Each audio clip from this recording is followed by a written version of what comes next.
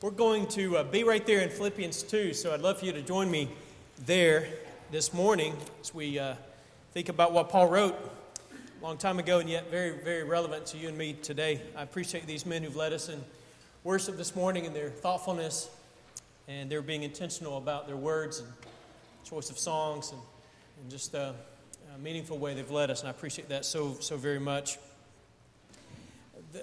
We welcome all of you again. I'm so thankful we get to be here together. I love this church and love the fact that we've got visitors who come to us every Sunday, and we welcome each one of you. We do pray and hope that this is a blessing to all of you who are here this morning. Paul, love the Apostle Paul. You know, I'm sure if you've read the Bible much, you probably know quite a bit about Paul. You know, if you haven't read the Bible much, you've heard of Paul, I'm guessing. He was such an incredible leader and preacher and evangelist and missionary, follower of Jesus. He was aggressive. He was a hard worker. He was confident. He was courageous, fearless. Once he became a Christian, you may know, Paul had previously done everything he could do to hurt Christianity, even to the point of persecuting and leading to the death, to the execution of Christians. Paul found the Lord, though he met the Lord. The Lord found Paul. Yeah, he became a Christian, and from then on, he was all in, he gave every ounce of his being to the cause of Jesus Christ, to the point of inevitably, ultimately giving his life. He was beheaded, we think. Scholars believe he was beheaded by Emperor Nero. Not too long, within Philippians was written early 60s. Paul died around 65 or 66. So he wrote this letter, 3, 4, 5 years before he was executed by Emperor Nero. Now, I say all that to say this. Paul was careful in the way he worded things. He did not give people false praise. He didn't believe in flattery. Paul wasn't afraid to stand up to people who he didn't think were measuring up. He once admonished the Apostle Peter, a fellow apostle. The Apostle Peter, right? He wrote a couple of books in the Bible. Peter was a pretty important guy. Peter preached a sermon that's recorded in Acts 2, and yet there was a time where Paul's and Peter's paths crossed, and Paul was not afraid to stand up and say, Peter, you're wrong on this.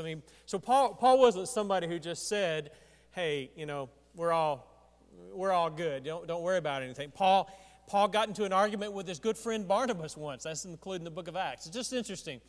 So I say that to say this. Paul was somebody who spoke things the way they needed to be spoken. He said what needed to be said, and he did not give out flattery or false praise. And so when you read a paragraph like this one from Philippians 2:19 through 24, you know that you can listen to what Paul is saying. He had something very important to say about his good friend Timothy and about his protege. He loved this guy. And he says some pretty neat things about him. It's powerful, and I want us to study them this morning. From this perspective, I want us to see why Paul does this. Paul doesn't waste words. He doesn't just throw this in there so he can, build up Timothy's confidence or whatever. He has a reason for doing this. Paul was intentional about his words. And so I'm asking the question, why is this here? Why did he put it here? And why does it matter to us? We're 2,000 years removed from this. Why are we studying a little paragraph in a pretty short little letter that Paul wrote to a church in Philippi 2,000 years ago? And I hope that by the end of this, you'll have some inkling of an idea as to why that might be the case. So let me give you a little background about what's going on. And we're going to think about how Paul uses Timothy as an example to help us understand what it means to be Jesus-like or to be a follower of Jesus. Paul's in prison, which is fascinating on its own. This is around 60, 61, 62. Those were the years he was in prison in Rome. He ended up getting released from this imprisonment, got to do some more teaching and preaching, and then got rearrested, and that's the one from which he'll never be released, and he was ultimately beheaded by Nero. But this one, he's in for a couple of years in Rome. If you read the book of Acts, for example, and you get to the end of it, and Paul's in prison in Rome, you may remember that. It says Paul's under house arrest, he's in jail. And then the book of Acts ends. Well, it's right there at the end of Acts, when he writes this letter to the church at Philippi that he had established in Acts 16. Just a little background. He had converted these people. He loved them. And he wanted to encourage them and build them up in the faith. And so he writes this letter from jail to the Philippians because he wants to build them up. Now, go back. Have you got your Bible with you? I hope you do, whether on your phone or a tablet or a traditional Bible. I do hope that you've got it open before you because it'll be so much more helpful to you. You'll get more out of it if you actually see this. I want to show you something by turning back one chapter to Philippians 1. And I want us to read just one verse, I think, from Philippians 1. Listen to this. This is what Paul's writing to the church at Philippi. He loved these people, but they were having a few issues. They were arguing amongst themselves. They were grumbling and complaining some. He singles out a couple of ladies in the church who apparently weren't getting along, and I don't know if they were talking about each other, or I don't know exactly what was going on with them. That's mentioned in Philippians 4. Euodia and Syntyche, a couple of ladies in the church, I don't know, back and forth at each other. It's just interesting, a very human thing Paul's doing. He's basically telling these folks, look, cut it out, stop this stuff. It's not consistent with who you are. You don't need to be like that. And so, he sprinkles this in there. But I don't think it's just those two ladies. I think there was the spirit in the church. Paul loved them, but there was a spirit in the church that Paul was a little bit scared that it might develop into something big. And there was a kind of an undercurrent in the church at Philippi that a little arguing, a little pettiness, a little gossip, how stuff happens among people, right? It happens today in our churches and happens in our workplaces and schools. It's all over the place. So you can see this very human thing. We can relate to this. So, against that backdrop, we got this letter. In Philippians 1:27, listen to what Paul says. Kind of read between the lines based on what I've already said. Only let your manner of life be worthy of the gospel of Christ, so that whether I come and see you or am absent, I may hear of you, that you're standing firm in one spirit with one mind, striving side by side for the faith of the gospel. I think that's the key verse of the entire book of Philippians. So what's he saying? You can read this and understand what he's saying. You see the emphasis on oneness, one spirit, one mind. Let your manner of life be worthy of the gospel. That you may, with one mind, striving side by side. You see, Paul's addressing something here in this church, and he wants them to come along beside each other and to work together in the faith. And so you've got this first part of verse 27, let your manner of life be worthy of the gospel of Christ. That's rich right there. What does it mean to be a Christian, Mean to get baptized, have your name on a church roll? What does it mean? Fill a church pew, your assigned church pew every Sunday? What does it mean to be a Christian? That's probably a question. I know it's a question every generation has to ask and re-answer and all that, because we got to reevaluate this in every age and every time. It's different, a little different now than it was in Paul's day. These people were living Christianity in the face of persecution and paganism and idolatry and all this stuff going on. We're in the Bible Belt. So, I'm particularly interested in what does it look like for Hoover to live lives that are worthy of the gospel of Jesus. What does that look like? What does that look like? Paul's helping them to wrestle with that. So what does it look like? This is a very important question for you guys to ask. For us as a church collectively to ask, but for you and me individually to ask. What does it look like? What does it look like to live a life that is worthy of the gospel of Christ? I'd be tempted to say, wow, I don't think I can. How in the world can I live a life that's worthy of the gospel of Christ? Well, Paul's wrestling with this stuff. So, you turn the page or scroll down, or in my Bible it's on the same page, Philippians 2. And I appreciate Mark's words here in the communion meditation, because I think Mark is right on point there with his connecting what we're studying with the first part of Philippians 2, because Paul is continuing that theme, and he's saying, okay, let your manner of life be worthy of the gospel of Christ. Get along, one spirit, one mind, striving side by side and all that. And then he comes to chapter 2, and he says what we read earlier. He says, all this stuff's in Christ. All this is in the Spirit. And then he says, verse 3, don't do anything from selfish ambition or conceit. Don't let stuff be about yourself.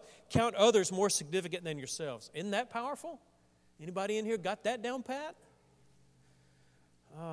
Man, in humility, count others more significant than yourselves. Who among us has got that consistently figured out and practices it, all the time? Count others to be more significant than yourselves. And then Paul does what Paul always does. He says, all right, you're not doing this very well, but look at Christ. He is absolutely the perfect example of this. And he says, have the mind of Christ. And he goes on and he says, Jesus did that for us. But here's the thing. I think what Paul is doing, stay with me, I want you to see this connection, all right? Paul always gives the example of Jesus, all right? He says, here's what I want you to do, look at Christ. Here's what you don't need to do, look at Christ. So he always does that. But I think Paul recognizes sometimes you and I might be tempted to think, well, Jesus did it, but, come on. Jesus was God. Of course he could do it. Of course he could live sinlessly. He was God. Of course he considered others more significant than himself. He was God, and he had something that we don't have because of the God factor, right? He was God-man. So how in the world am I going to do it if Jesus is the one? Do you ever get frustrated? I look at Jesus, I think, wow, I want to be more like that, but man, that's hard because I can't ever be like that. Not fully. How in the world can I follow the example of Jesus when I can't get anywhere in the same ballpark, the same universe as Jesus? Do you ever feel that kind of struggle? So, having said all that, I think what Paul is doing when he brings Timothy into the discussion is he recognizes sometimes we need examples, real-life examples from people who are doing this thing, and they're doing it in a way that is worthy of emulation. The world needs more Christianity in the flesh. Real life examples of this. And so I think that's what Paul is doing. He says in chapter 1, let your life be worthy of the gospel of Christ. How in the world do I do that? All right, chapter 2, look at Jesus. But then my attitude might be, I want to be more like Jesus, but he's so far up there that I don't think I can ever do that. What would Jesus do? Well, I might know what he might do, but I have a hard time doing that thing. Paul moves on, and he says, okay, let me give you an example that you've actually seen. They knew Timothy. Timothy was with Paul. They knew Timothy. The church of Philippi knew who he was. They could hear Timothy's voice. They had spoken to him. They had hugged him. They had worshiped with him. They had heard Timothy preach. They knew the guy, all right? They knew him. And so when Paul says, be like Jesus, and they might say, oh, we want to be like Jesus, but how in the world can we do that? Paul says, all right, let me give you another example. Let me give you an example of somebody you know. Let's talk about Timothy for a minute. So in the text that we read earlier, Rex read for us earlier, Philippians 2, 19 to 24, Paul talks about Timothy. He says, I'm planning to send Timothy to you soon, so far as I too, so that I too may be cheered by news of you. For I have no one like him. I love that. No one like him, who will be genuinely concerned for your welfare, for they all seek their own interest, not those of Jesus Christ. Now, the reason I'm pretty sure what Paul is doing is he's using Timothy as an additional example of what he's already taught them. Look back to verse 4 of chapter 2. You there with me? 21 says, they all seek their own interest, not those of Jesus Christ. Back up in verse 4, let each of you look not only to his own interest, but also to the interest of others. Have this mind among yourselves, which is yours in Christ Jesus. He's using the same language. He told them earlier, he says, look at others. Look not to your own interest, but to the interest of others. And he says, look at Jesus. And then he gets down below and he says, okay, you need another example? Let me give you somebody you know. You know who he is. You know what it looks like. You've heard him preach. Spent time with him. I want to tell you about Timothy. You think maybe I can't ever do it because Jesus is the only one who ever did it. And Paul says, that's not completely true. Timothy's doing it too. Timothy's following Jesus. Timothy's living this kind of life. Flesh and blood, Christianity in the flesh. And so in verse 21, when he says, all seek their own interest, not those of Jesus Christ, Paul is saying Timothy is an exception to that. A lot of folks are seeking their own interest, but not Timothy. You can know, and wow, can you imagine Paul saying this about you?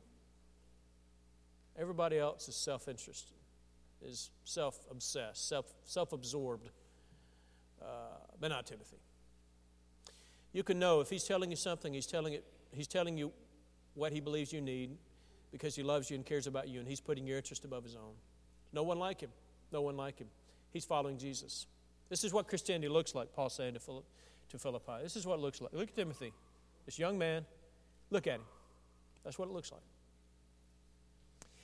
And so when you read this, you've got this confidence that Paul says, you know Timothy's proven worth, how as a son with a father, he has served with me in the gospel. So what Paul is doing here is he's saying that Timothy shows us what Christianity looks like. He's a real life example of that. And three things basically that he says.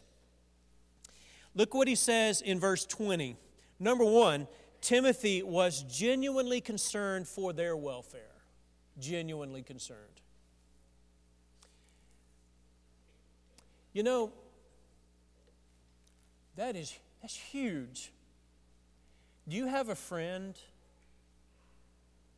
or family member who you know is genuinely concerned for your welfare? That you're not worried about some sort of an ulterior motive? That's huge. That's big. That's a big thing. You got somebody like that who can come to you and say, look, I got something that's really hard for me to say, but I need to say it. And you can take that, you can hear that because you know that he or she is saying it to you not out of some ulterior motive, not out of some condescension, holier than thou kind of thing, but they've got your best interest in heart. Paul says, Philippi, Timothy is that kind of guy. He's genuinely concerned about it. He loves you.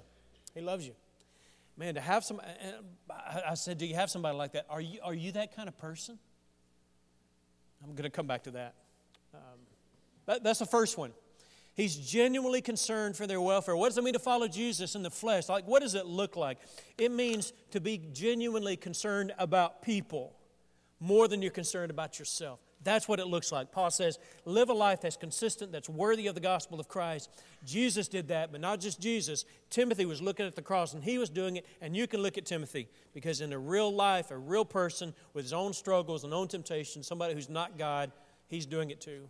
Genuinely concerned for your welfare. And then number 2, in verse 21, I already said this, but Timothy was he was concerned about the interest of Jesus.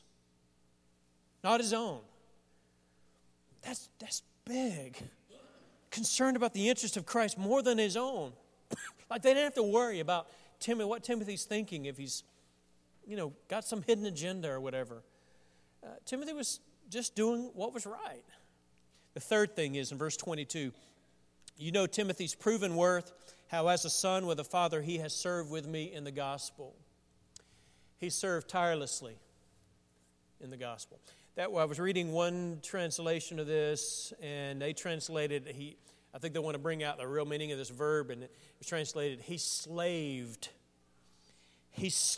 with me in the gospel, because they want to bring out that word serve. I don't know, serve is a little bit weak, a little bit generic for us, I think. I mean, to serve, what does that mean? Slaved with me in the gospel. That's a little stronger, isn't it? He slaved with me in the gospel. In other words, Timothy worked. Timothy worked. He was like a son to me.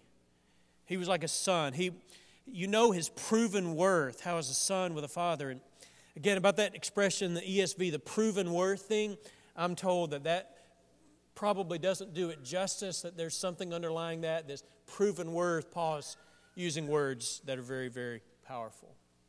Timothy shows us what it looks like. I want to do this for a couple minutes before we finish up.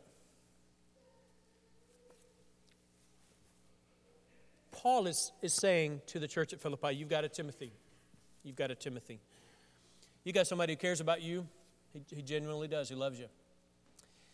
You've got Timothy who's putting the interest of Christ above his own. You've got Timothy who's willing to slave in the gospel. You've got a Timothy. But I think what he's getting at, because he goes on, actually just prior to this and after this, Paul is talking to the church at Philippi and he's saying, look, you need to grow in your relationship to Christ. If you go back up a few verses prior to our paragraph, verse 14, do all things without grumbling or disputing, that you may be blameless and innocent. Chapter 4, he's going to talk to those two ladies in the church, these two Christians. and he singles out men as well in other places. But here he's talking to these two folks on the church in Philippians 4:2. Agree in the Lord.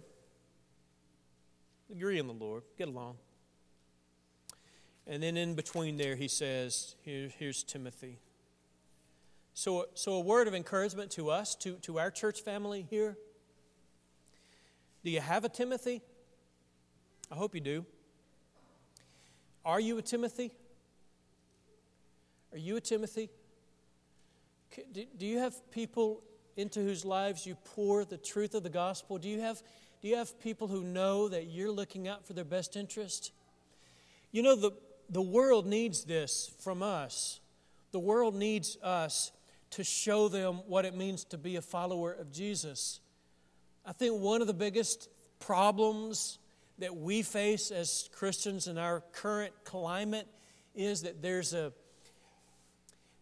sense in which many people are hostile to Christianity, and sometimes their hostility flows out of this experience with hypocritical Christians. Sometimes they see people who flaunt the name of Christ, or who talk about being Christians, or they go to church or whatever, but then they see in their lives that they're not actually living what it means to be a Christian. That hurts the influence of Christianity. And if there are people in this assembly this morning, you come here as a Christian, as somebody who claims to be a part of the body of Jesus, and you've been baptized, you are a Christian, you call yourself a Christian. But when you go to work tomorrow, I'm not talking about the inconsistencies that we all struggle with, the human weaknesses that everybody in this room struggles with because of our humanity. I'm not talking about that. I'm talking about if you go to work tomorrow, or you go to school tomorrow, and your life reflects somebody who is not submitting to Jesus Christ. If your words and your attitudes and your actions are inconsistent with the gospel of Jesus Christ, people are watching you. People are watching you. And they're making a judgment not just about you, but about the body of Jesus. Not just about the body of Jesus, but about the name of Jesus. They're making a judgment about Him. And there may be someone, God forbid, but there may be someone who's turned away from following Jesus because of something they see in me or you. Paul says, let your life be consistent. Let it be worthy of the gospel of Christ. He puts Jesus up there as an example. And then he turns to Timothy and he says to the church of Philippi, look at this guy. You may think you can't do it. Timothy's doing it. He's also faced with persecution. He's also faced with hardship. Look at his example. Be more like that. But this ought to speak to us today, not just because the world needs to see this in us, but bringing it closer to home. Our kids need to see this in us. If you're a parent, there are going to be times where they doubt your love for them or your interest in them. I remember thinking, I probably shared this with you before, but I remember thinking when I was a teenager that God put my dad on earth to make me miserable. I remember that. I believed it with every fiber of my being. That's why he was there. And he was enjoying it, I thought. But I think deep down, even in those moments where I was on some level convicted of that, I think deep down in my spirit, I knew that wasn't true. I didn't want to admit it, but I knew it wasn't the case. That my parents, even though they restricted me and didn't let me, do the things that I thought I should be able to do, I knew deep down that what they were doing, they did because they loved me, They had my interest in heart. Our kids need that in us. They need that in us. They need for us to be genuinely interested in their welfare. None of us do that perfectly, of course. Your spouse needs to know that. Isn't this really the gospel? I mean, this is it. This is it. Jesus Christ on the cross gave Himself, and He's the perfect example of the Spirit. He was so genuinely interested in your and my welfare that He went to the cross, sacrificing His own interest, as we prayed just a few minutes ago, sacrificing His own interest so that ours could be fulfilled. So this is the gospel. And what we're talking about here is the gospel applied to specific situations. And so, when Paul talks about marriage in Ephesians 5, he goes back to the cross. And he says, husbands, love your wives as what? Some of you can finish that. As Jesus loved the church. If you're married, then what we're talking about here, the gospel, what does it look like there? It means you're genuinely interested in her or his welfare, her or his interest above your own. That's the gospel in the flesh. That's what it looks like. Parents, you're genuinely interested in the welfare of your children, more so than you are your own. In marriage, it's like this. In the church, it looks like this. And this is how Paul is applying it here. He's saying to the church of Philippi, look, you're grumbling and complaining and backbiting and all this stuff. Look, follow Jesus Christ. Look what he did. Look, Timothy's doing it too. You have that kind of spirit. Be genuinely interested in the welfare of others. Put their interest above your own, because that is what the gospel looks like in the flesh, right? No one like you, no one like us to live out what it means to be a follower of Jesus. The world needs to see it in us. We need to see it in one another in the church. We need to see it in our homes as parents with their children. We need to see it in our marriages as husbands and wives toward one another. It's just every relationship, your co-workers, in your extended family relationships, wherever it is, this is the gospel in the flesh. This is what it looks like. And this is what Paul is doing when he says, look at Jesus. But they hadn't seen Jesus, And see, I think that's the thing about it. Sometimes when I preach or teach about Jesus, and I preach and teach it to myself, I find myself sometimes thinking, man, I wish I could see Jesus. I wish I could have been like, Peter and John and the others and actually seen it. I wish I'd met him on the road to Damascus like Paul did. I wish I'd actually seen him. And I think that's why Paul does what he does here. You may not have seen Jesus, he says to the church at Philippi, but you've seen Timothy. You've seen someone who's doing it genuinely. Not doing it perfectly, but is doing it genuinely. And that's what he wants from us. You've never seen Jesus. Never. We'll get to see him one day. You ever seen him in the flesh? We'll get to, but haven't yet. But you've seen somebody who's doing it. You've seen a Timothy. You've seen a Paul. You've seen it maybe in your home. Maybe you didn't grow up in that kind of home, but you've seen it in the church or wherever. But then he also says to us, let's be that for somebody else. Let's be that for somebody. If you're not a Christian this morning, I appreciate Norman's prayer about the invitation. It can be so easy for me and probably for you for this to become kind of sort of cliche because we do it so often. I don't want it to be that. We don't want it to be that. We don't want it to be just something you zone out for a minute till we start singing. The invitation of Christ is always open. We traditionally do it at the end of most of our lessons here. I want you to know it's a real thing. It is a real thing. And Jesus is genuinely interested in your welfare.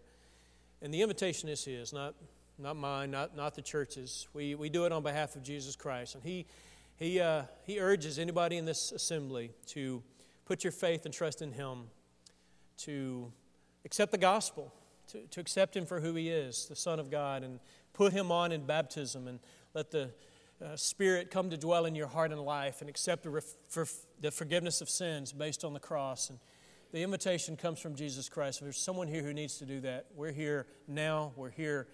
We'll be here anytime to help you obey Jesus Christ. Perhaps, and this is the case with most people in this room, you've already obeyed the gospel, but perhaps you're here as one whose life has been characterized by rebellion. It has not been consistent with your profession of Jesus as Lord and Savior. And maybe it's something you need to take care of between you and the Lord. Maybe it's something we can pray with you about this morning. But if we can help you spiritually, we want to do that. Let's stand and let's sing. If you need to come, I hope you will.